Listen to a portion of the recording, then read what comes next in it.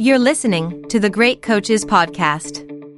Hi everyone, Paul here, and just a quick message from me to let you know that if you are looking to improve the performance of your team, no matter whether it is a work, sporting or community one, then we've developed some tools to help. On the website, you will find our Thriving Teams Diagnostic, which uses insights from the more than 200 great coaches we have interviewed to challenge you with a series of questions to help you understand how your team is performing. It's free and only takes a few minutes to complete. If you'd like to know more, you can check out our website, thegreatcoachespodcast.com. Planning for your next trip? Elevate your travel style with Quince. Quince has all the jet-setting essentials you'll want for your next getaway, like European linen, premium luggage options, buttery soft Italian leather bags, and so much more. And is all priced at 50 to 80% less than similar brands.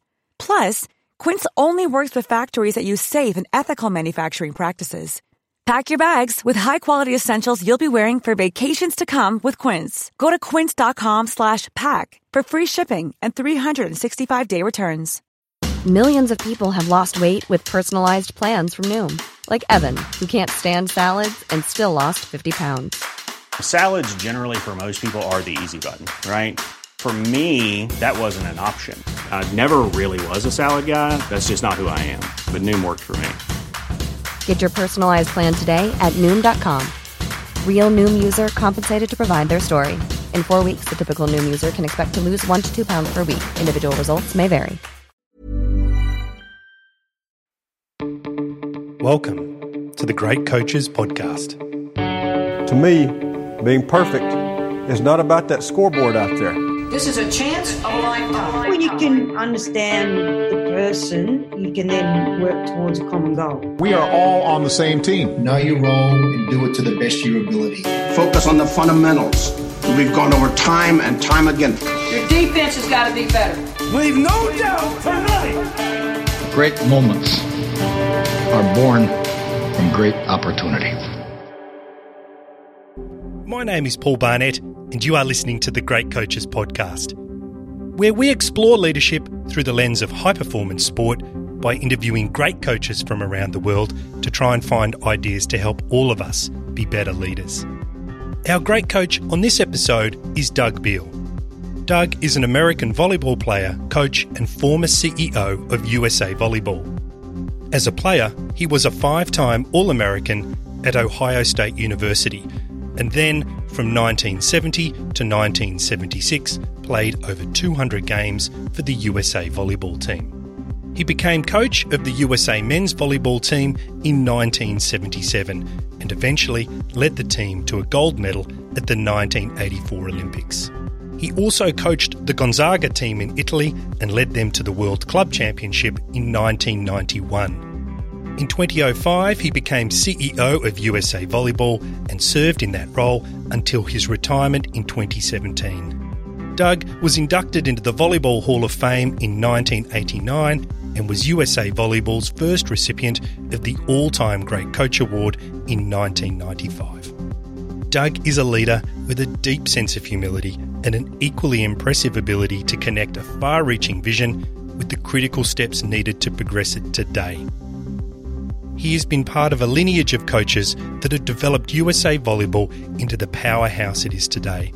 And in this reflective and broad interview, some of the key parts that resonated with me were the wonderful poem he shares from the late 1800s to illustrate his view on setting a vision.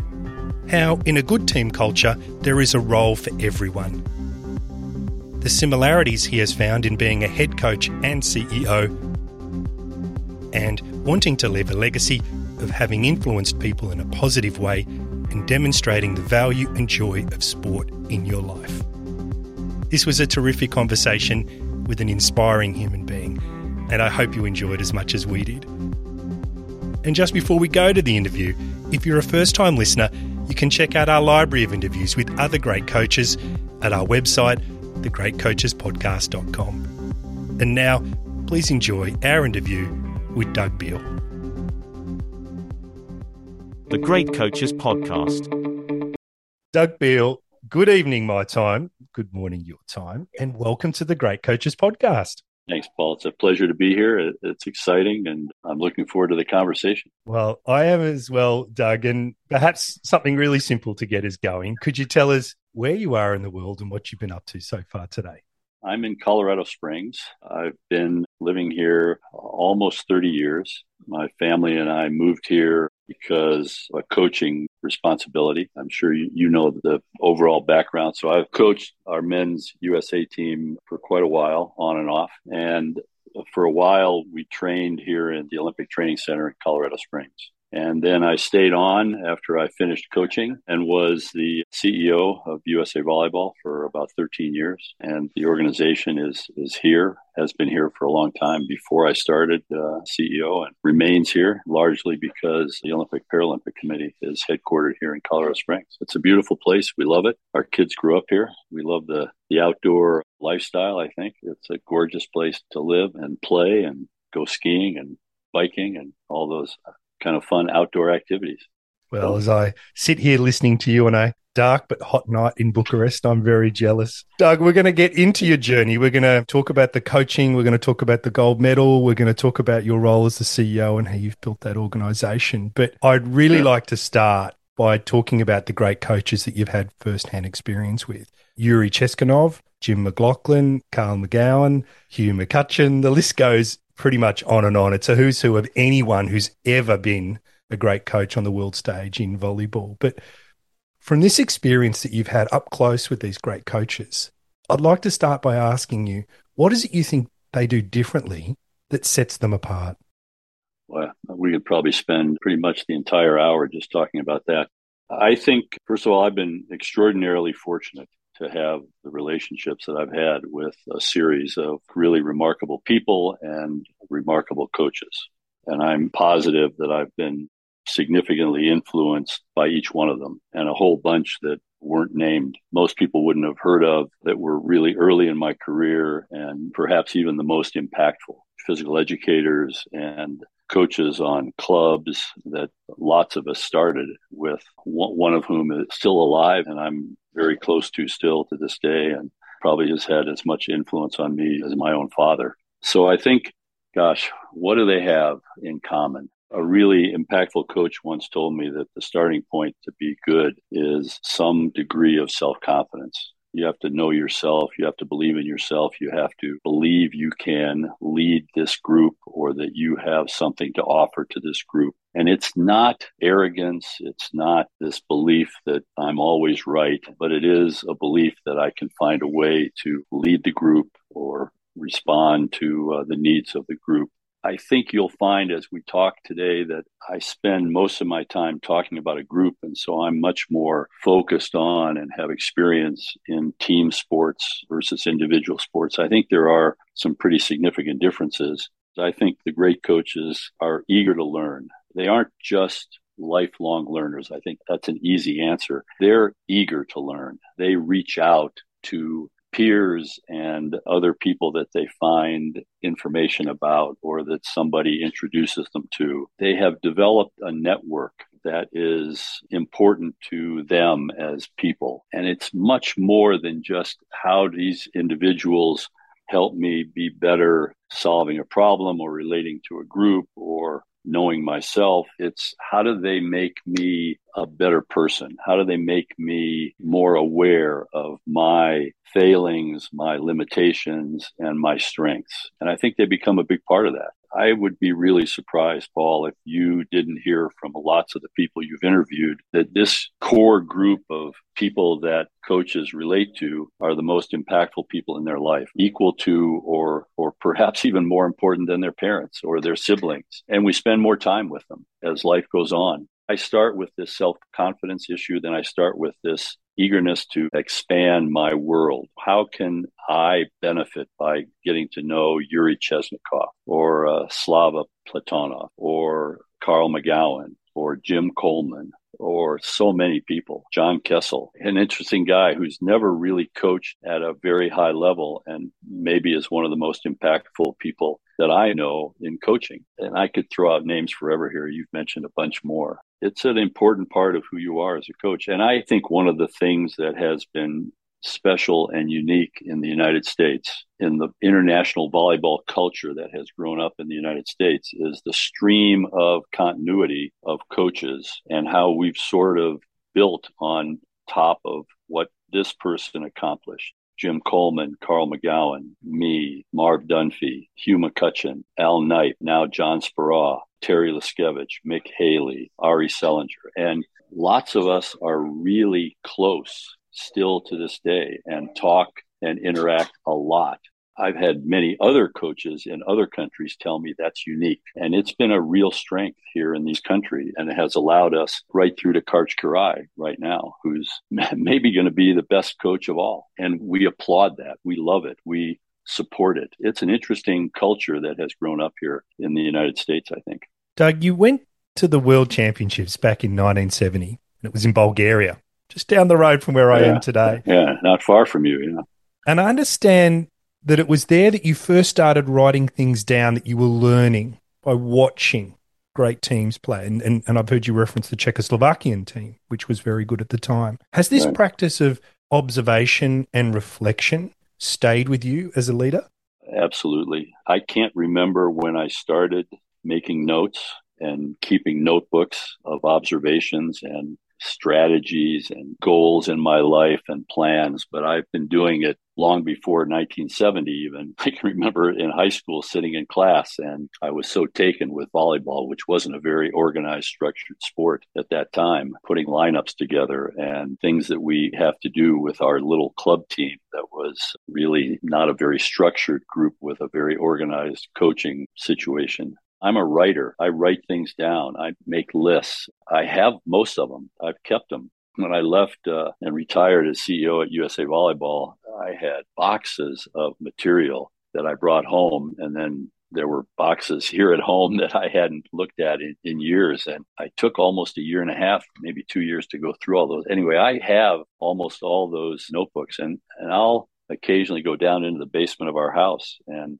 reread them. And it's just a fascinating process for me to look at how I've changed and what was a priority 20 years ago, 30 years ago, 40, unfortunately longer ago than I wish it was. It's been a big part of how I've evolved as a coach, to share that and to ask people I've worked with to respond to things I've written to them.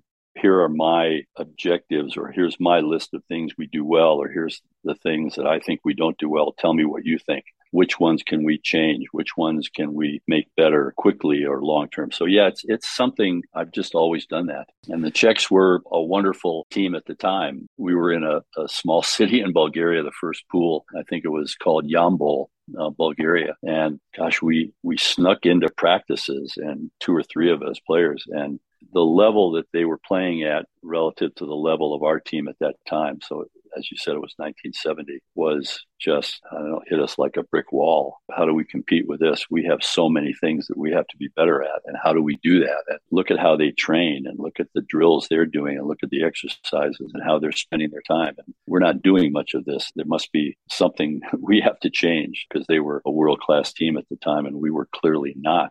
Let's talk about that brick wall, because 14 years later, your playing career's finished. You play over 200 games for the national team and you become the coach. And in 1984, the team famously win the gold medal. There's a TV movie and there's a book about the experience. And it was very audacious at the time, given where you were ranked in the world. But I wanted to ask you about this whole idea of audacious goals, because it seems to me like through your career, you've actually set many of them. And I wanted to ask you through the lens of, is it potentially distracting when you set such a big goal for the team to focus on, and there are still so many steps along the way to get there? Yes, it is. I think sometimes distracting and probably not the smartest approach. I'm not one of these individuals that looks back on things I've done or haven't done or process and go, I wouldn't change a thing. I'm not one of those. I would probably change lots of things.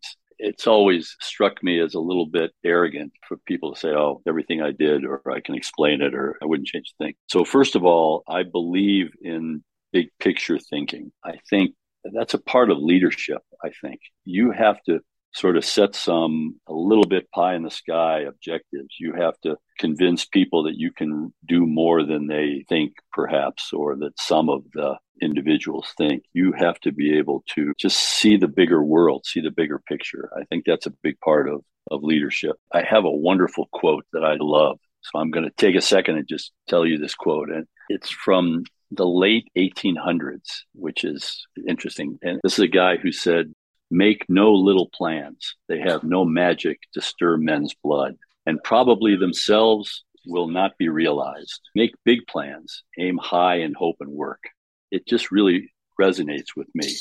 And the guy who said that, his name was Daniel Burnham, and he organized and was responsible for the World's Fair in Chicago back in 1893. I think his profession was architect, or maybe even a landscape architect. It so resonates. We can do small things which lead to big things, but we have to somehow have this big vision, this big picture of where we want to go. And to me, it's not a problem to say we want to win a gold medal, we want to be world champions. The issue is doing way beyond with your group. How do we achieve that? What are the steps that allow us to say that? Here we are today, down here someplace. Here we want to be, a year from now, 5 years from now, up here. So there's a process that's involved, and that's really the most important thing. Setting the goal is easy. Saying I want to win a gold medal, I want to be world champion, I want to win my league, I want to whatever. Convincing your players, convincing the group, there's a process that allows you to achieve that. And also understanding sometimes we could run out of time. We might be on this path, and the path is longer than the moment when that goal was available to us. And so you might fail. And I think that's part of being a great leader. You have to be willing to fail. You have to be willing to miss that mark. And it simply means we ran out of time. We didn't adjust our intermediate steps effectively enough. Maybe I wasn't good enough to teach you or to manage the process, or I think all those things are okay. And, the effort, the process is probably more valuable than I achieved that goal. And I don't know, sometimes we achieve this goal and we throw our hands up and go, yeah, what else is there to do? I'm done. My life has peaked. I'm 30 years old, or I'm 40 years old or something. That would be the saddest part, I think. It never scared me, or it never intimidated me to say, hey, this is a pretty audacious goal, because there has to be a process. And if you can't create the process, then the goal is meaningless anyway. And so it doesn't have much resonance, and you're not going to connect with your group. That to me is just part of the issue here. Well, Doug, I want to talk to you about missing the mark, but first I want to talk about hitting the mark, because you win the gold medal and the team just go on an amazing run. And a lot of it is on the back of some innovation that you bring in. I'm not a deep volleyball expert, but I understand there was innovation in the way the teams attacked and defended and passed. And you talked about the roles that players undertook in that team. And they go on this run and they win the Triple Crown, the Olympic gold medal, the World Cup medal, and the World Championships. And just building on what you were saying then about the long-term plan, the pie in the sky, I'm wondering what this experience and the many others you've had over your career have taught you about the balance between this strategy, this big picture thinking, and the tactical execution of today. I've never been able to specifically articulate the difference between strategy and tactics as well as I think some other people do. So I'm talking from the perspective that strategy is a bigger picture issue, and tech are the unique ways that we are implementing some broader strategy. A couple things occur to me. There are two really challenging objectives. One is to reach some high goal, to change the dynamic of the group that you start with, the team. And the second one is to maintain that level over some period of time. I think most coaches would say great teams are great over time, and that lots of teams that are not great have risen up and won a competition or have a short period of time when they're really good. And frankly, in today's world, I think with, the movement of players and the amount of money and resources that are available, it's even harder to maintain a group to achieve at a high level over time. And we don't see it very often. Maybe we've never seen it very often. And so it's unique. And that the team that we started with really was probably the best team in the world from sometime in late 1983 through 89, something like that, because won a second gold medal. And probably with one or two very small modifications would have won a third straight in 92. We did some nice things to maintain in an evolving world milieu, I guess, a core group of players, a commitment to the team objectives to be able to fulfill the strategy. And the tactics, I guess, were how do we adapt to an ever-changing environment? Players want flexibility. Players come and go. There are injuries. There are other outside influences that distract. You don't have as much control over the life of players as we did. One of the big examples I use regularly is one of the years in leading up to 84, we played more than 100 international matches. Nobody even comes close to that in today's world. There are too many competing opportunities. And we probably trained over 10,000 hours that year. Again, nobody can do that right now. And I'm not sure it was ever even good back then. But to make that leap from where we were as a team and where the sport was and where the mentality of the players were, the expectations to get to this higher level, the strategy had to be implementing these tactics. We had to make a lot of change, I think. And I still believe that. And I honestly think most of the players even believe it now, and maybe begrudgingly at the time. What's that famous phrase? The definition of insanity is to keep doing the same things that fail over and over. So change, when you have this big goal, these big strategies, to me is just, of course, we have to change. We have to rethink everything. And part of that was how we trained, how many hours we put in, how many matches we played, and how we played the game. You know, at the time that I was a young coach and starting out, the Soviet Union, now Russia, was really a dominant team. And their culture in the sport far exceeded ours. And so we had to figure a new way. The Japanese were really a powerhouse at the time. A lot of the other Eastern European at the time. Cuba was enormously good. And they were doing things collectively very differently than we did. And so, I don't know, we just had to say we're Americans. There are things embedded in our culture and our society that allow us to do some things. And there's a whole bunch of things that we can't do that don't work in our society and our culture. So how do we get really good? How do we make changes? We rethought the game, I think, in some pretty interesting and creative ways that allowed us to be good. And it influenced the sport, I think, in a really positive way, which I'm pleased about, and allowed this team to be good because other teams tried to do what we did, but it's really hard to do that. We didn't try to do things like the Japanese, like the Soviets, like the Bulgarians, like the Cubans. We tried to do things differently. And again, you have to risk falling on your face and looking foolish.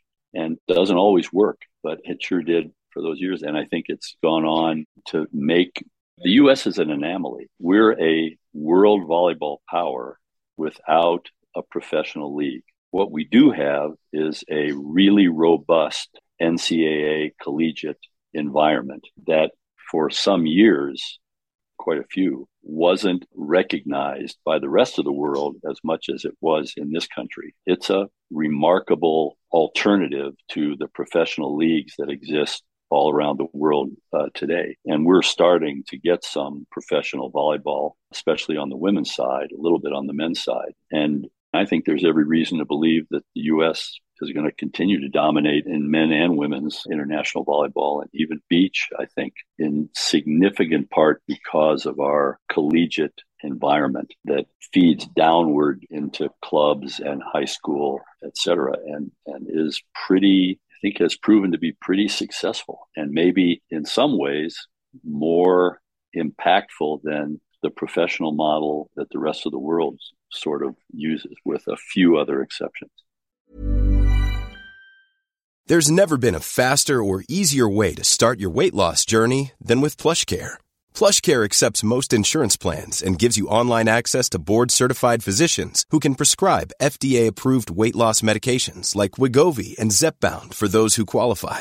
Take charge of your health and speak with a board-certified physician about a weight loss plan that's right for you. Get started today at plushcare.com/weight-loss. That's plushcare.com/weight loss. plushcare.com/weight loss. There's never been a faster or easier way to start your weight loss journey than with PlushCare. PlushCare accepts most insurance plans and gives you online access to board-certified physicians who can prescribe FDA-approved weight loss medications like Wegovy and Zepbound for those who qualify. Take charge of your health and speak with a board-certified physician about a weight loss plan that's right for you. Get started today at plushcare.com/weight loss. That's plushcare.com/weight loss. plushcare.com/weight loss.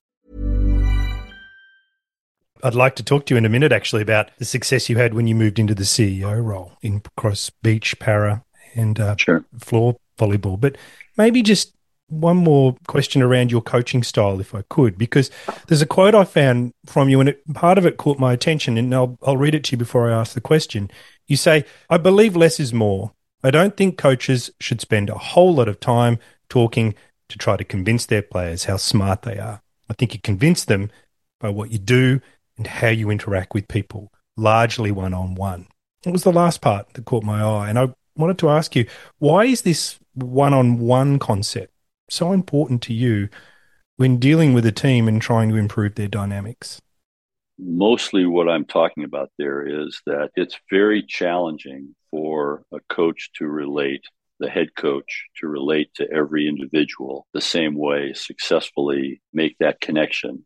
It's much easier if you're willing to acknowledge that some of your players are going to have a better connection to an assistant coach or several, or maybe the team trainer, or maybe the team manager, or maybe the stat person, or maybe any number of people that you may have around the team, maybe some administrator.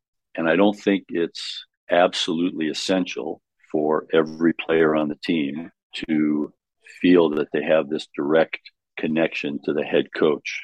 I think coaches do tend to, especially young coaches, to want to impress their team with what they know. And I'm in charge. I'm the leader. And the most effective way to change motor behavior is to put players in a position with the exercises that you're doing in practice and giving them appropriate feedback without stopping the drill, getting everybody to come together, which you see commonly, and sort of pontificating to the team. And I see it a lot when I visit gyms or training situations. And the older I get and the more I see, the more I'm impressed with those coaches who can keep the training going, provide effective feedback with minimal stoppages of action. And certainly we're not talking about 2 or 3 or 4 hours of nonstop action. That's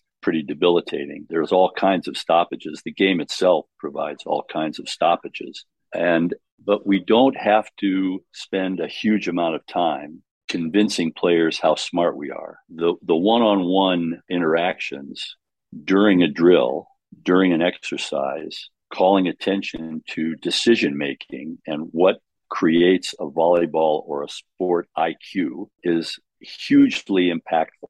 And I'm talking about a broad generalization here that is going to change if you're dealing with 10-year-olds versus 16-year-olds versus 25-year-olds. And certainly the level of experience and the environment that you're coaching in there's not one size that fits all. But the coach doesn't have to be the king. The coach doesn't have to be the all-powerful Wizard of Oz, I guess. The coach has to worry about the entire environment. We coach people. They're all different. One size doesn't fit all. A huge part of being successful, I think, is understanding how to treat individuals uniquely within the environment. Now we call it the culture that I've created in my world. And if that culture is a good one, whatever that means, good is a hard definition here. It's going to have a role for every person, the staff included. And sometimes the players are going to relate to the assistant coach or the manager, all people I've mentioned, much better than the head coach. And that could be a personality issue. That could be a background issue. That could be any number of things that influence how you and I might relate. I think it's important for the coach to know their strengths, but it's even more important for the coach to know where they need assistance to smooth out how they affect every individual. And it's not always perfect. It's a hard question. It's an interesting question to try to deal with. The best interactions are trying to figure out, how do I make the player make the best decision, the right decision within my understanding of how the game should look for me. Let me follow it up with maybe a question that's a little bit easier then. That was a tough one. Yeah. 200 games as a player, gold medals as a coach, and then there's a third act. And the third act sees you as the CEO of USA Volleyball. And what's amazing is more success follows. This time, not just in volleyball, but in beach volleyball. And I believe it's called sitting or para volleyball as well. All three areas are now, as you rightly pointed out, areas where the USA wins multiple medals. What's the key differences between being a head coach and a CEO? I'm not sure there is a lot of difference, honestly. There's a certain side to being a CEO where you have to know governance and finances and operations and compliance issues, et cetera, all of which can be gained externally. I guess I would say there's much more commonality than there is differences. In its simplest form, or the simplest way to answer it, is find really good people, empower those people, and make sure that their vision and their ultimate objectives are aligned with yours, or that you have convinced them your objectives are their objectives. And then support them, but leave them alone, and find good people, identify their role, communicate that role, and then encourage them to take that and run as far as they could. Challenge me to rein you in. Challenge me to say, oh, we don't have the money for that, or I don't know how we're going to get that, something like that. And I think we did pretty well. I say this to a lot of people, you're by far not the first one. I was a pretty good player. So I played on the U.S. national team. I was by no means the star of the team or a remarkable player in the world, but I was a pretty good player. And I guess I always saw my role in the sport sort of continuing, evolving. So I was a pretty good player.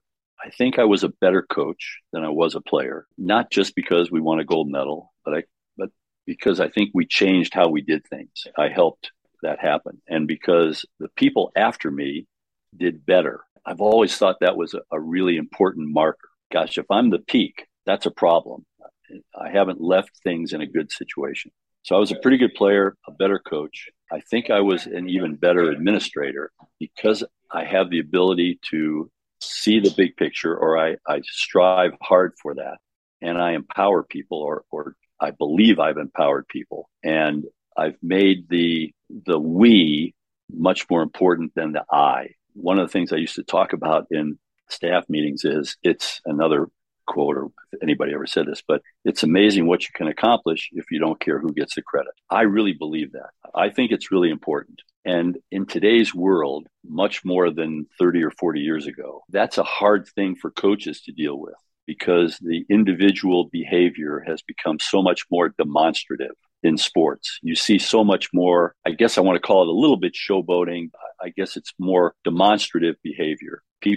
Individual players want to call attention to themselves. They scream and yell, raise their hand. If you look at almost any sport 30, 40 years ago, you see very little of that, very little demonstrative behavior. So it's much more part of our culture to draw attention to myself. And so that becomes more of a challenge. That's a challenge for the coaches. It's a challenge for the officials, referees, umpires, whatever. There's a lot more sort of in-your-face kind of behavior. One of the other things we used to talk about to the team is define for me what it means to be a great competitor. What does it mean to be a great competitor? It's not an easy question.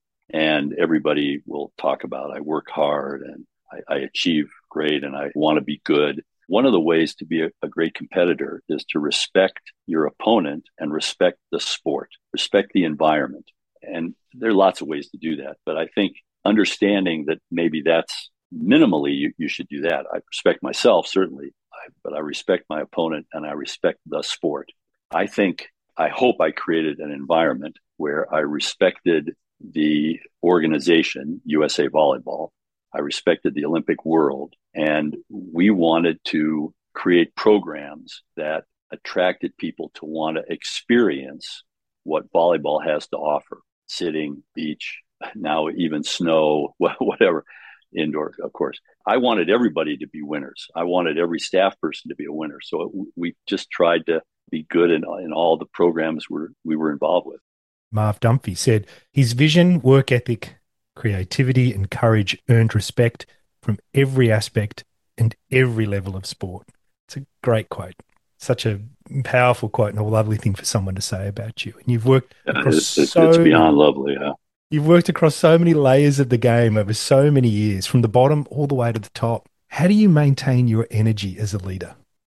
I've been passionate about volleyball since I got introduced to the sport when I was 10 years old in the 4th grade. I wish I could give you a great answer as to why. Something about the sport resonated with me. I never was tired of playing. It just, something clicked, something mystical. Maybe. I consider Marv just one of the wonderful coaches in the world, an incredible career at the national team level, probably the most remarkable career. I don't know. I think in the relatively short time he coached the national team for 4 years, I don't know that he lost a tournament. I think he took the team that we developed and made it better and better and better. And of course at Pepperdine, just terrific. So he's one of those people that I alluded to earlier in a terrific line. And you hear this a lot. I think he's a better human being than he ever was a coach. So anyway, it's beyond special that he would say things like that. So he's a great friend.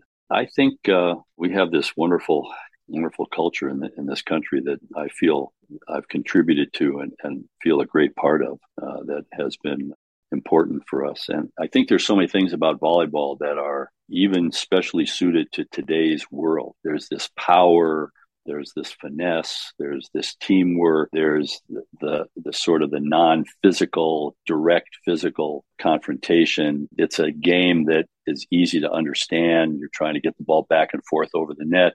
I think it has so many elements. I love the International Federation's efforts to try to make it the premier family sport in the world. I think there's an opportunity there that we love about volleyball. It's great for the 8 or 9 or 10-year-old. It's great for the 16 or 18-year-old. It's great for the parents, the adults. I love the fact that there's this Mama-san volleyball in Japan and Mama Net volleyball in Israel and pockets around the world where the sport resonates in a social environment. So I don't know. I'm always really interested in seeing new ventures for the sport, new ways to promote it. And certainly I want it to be more, I guess, commercially viable around the world. I'd love to see bigger crowds and more television exposure. Probably every sport wants the same thing in this ever increasing sort of sports entertainment world. But I think volleyball has something really special. My passion is easy. I love seeing the way it's grown. I'm not sure any sport has grown more dramatically than volleyball over the last 30 or 40 years. I'm going to ask this last question anyway. I think you've already alluded to the answer, but I want to ask it directly and put you on the spot. Sure. A tremendous career, player, coach, administrator, touched people all over the world and created growth in the sport, which is now, as you rightly say, played in every corner all around this wonderful globe. But what's the legacy that you hope you've left behind as a leader? I guess I hope that I'm a part of this stream that has made the sport better, that has influenced people in a positive way, that has demonstrated the value, certainly of volleyball as a sport, but just sport broadly. I think there are so many wonderful things about sport, and it isn't the winning and losing. To me, and I guess team sports is even more resonates for me. The joy of working together, the joy of achieving something collectively, the joy of understanding your role and how it fits into a bigger picture, the joy of compromise, not maybe playing as big a role as you might be able to play because a slightly different or smaller role allows the team to achieve more. Gosh, if I've transmitted any of those things, I'm pleased with what I've done. I'm really comfortable with what I've done in the sport and what impact I may have had. And I feel pretty good about that. And I love where the sport is going. I think volleyball is special. I'm just grateful as I can be to have played whatever role I've played. It's been terrific for me. And I'm retired. So I'm okay with that too. Doug, it's been great chatting to you tonight. I appreciate you spending an hour with us talking about leadership and coaching. It's been a real masterclass, and I wish you all the best for whatever challenges lay ahead. This was great. Thanks very much. Hi, everyone. It's Mike here, and you've been listening to the great coach, Doug Beal. Doug was a great interview guest, and some of the key things he said that resonated with me were how the starting point to being a good coach is to have some degree of self-confidence.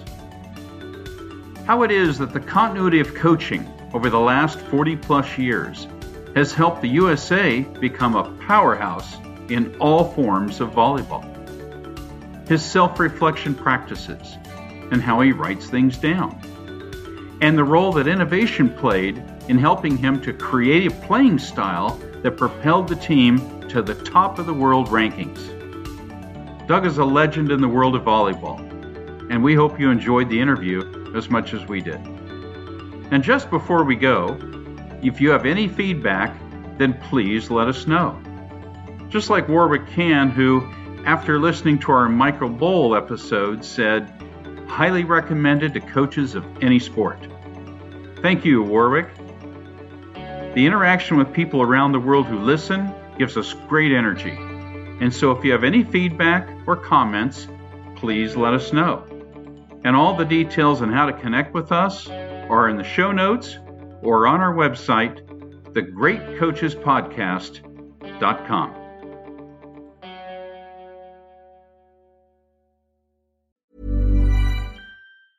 Mom deserves the best, and there's no better place to shop for Mother's Day than Whole Foods Market. They're your destination for unbeatable savings, from premium gifts to show-stopping flowers and irresistible desserts. Start by saving 33% with Prime on all body care and candles. Then get a 15-stem bunch of tulips for just $9.99 each with Prime. Round out Mom's menu with festive rosé, irresistible berry chantilly cake, and more special treats. Come celebrate Mother's Day at Whole Foods Market.